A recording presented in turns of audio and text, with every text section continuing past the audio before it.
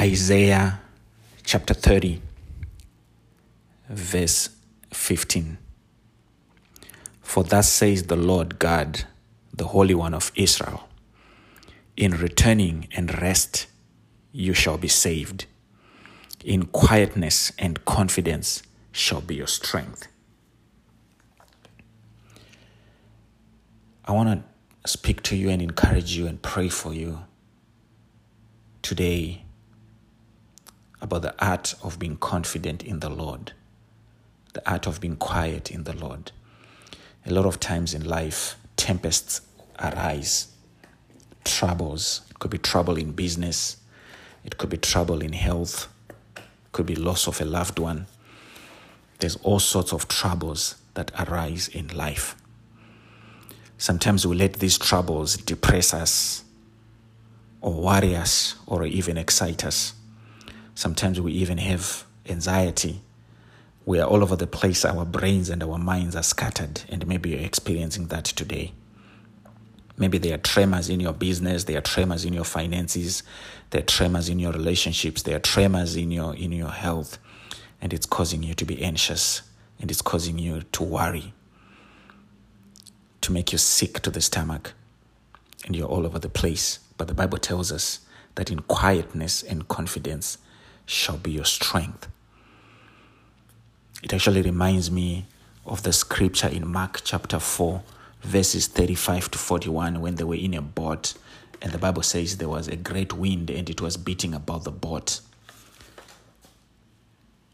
It was a great windstorm, and the waves were beating into the boat, and it was already filling. But watch what it says in verse 38 of Mark chapter 4. That Jesus was in the stern asleep on a pillow. Imagine that level of quietness and calmness and confidence. That through a windstorm, he was sleeping, he was in deep sleep. This is what I'm praying for you today. This is what I'm encouraging you. That in the midst of windstorms, in the midst of tempests and tremors and trouble, that the Lord will give you that sense of quietness and confidence, that calmness. And this is not confidence or quietness that's giving up, that says, I can do nothing about this. Yes, it's a confidence that acknowledges that you can do nothing about this, but you have confidence in a God who can do a lot about your situation. Confidence in Jesus. Confidence that he is able.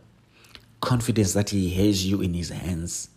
Confidence that he is capable of bringing peace to your storm. Confidence that he is able to say, peace, be still, and the wind will cease, and there will be great quiet and calm. Maybe people are fighting you from all over the place, left, right, and center. They're trying to bring you down. They're saying things about you. And the natural response for a lot of us is to respond to those accusations, to try to make our case to be heard, to try to make a point, to try to prove that we are innocent or we have no part in what is going on.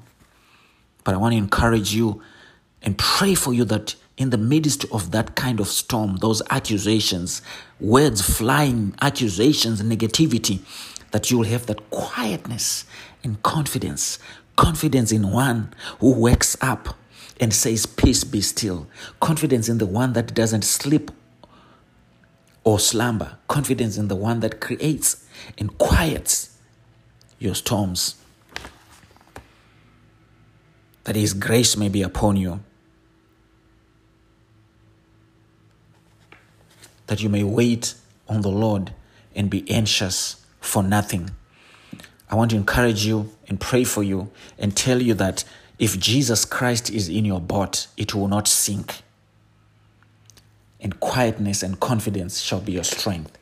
And when you have this quietness and confidence, the Bible gives a lot of promises back to Isaiah chapter 30, verse 18. I want to pray and declare to you that God may be gracious to you, that he may have mercy upon you, that the just God, will bless you as you wait on him. Verse 19, I want to declare and pray for you that you shall weep no more, you daughter of Zion. You who dwell in Zion, you people of God who are in Jerusalem, you shall weep no more.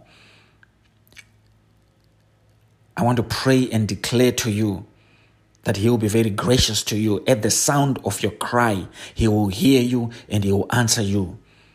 Verse 23, I want to declare and pray for you that he will give you the rain for your seed, whatever seed you've sown in the ground, that he will give the bread of increase to the earth, that it will be fat and plentiful, that your cattle may feed in large pastures. I pray and declare to you and encourage you that God may enlarge your pastures. Verse 25, I pray to you and encourage you that there will be on every high mountain and on every high hill rivers and streams of waters in the day of the great slaughter, when the towers fall, that God will bring streams and rivers and waters to your dry places, those places that are causing you dryness, that are causing you anxiety, that are causing you fear, that are causing you worry, that God may bring an outpour. And finally, that God, verse 26, who bind up your broken heart, who will heal your bruises and heal your wounds. Wait for him. Trust him in confidence, and in quietness and confidence shall be your strength. God bless you. In Jesus' name.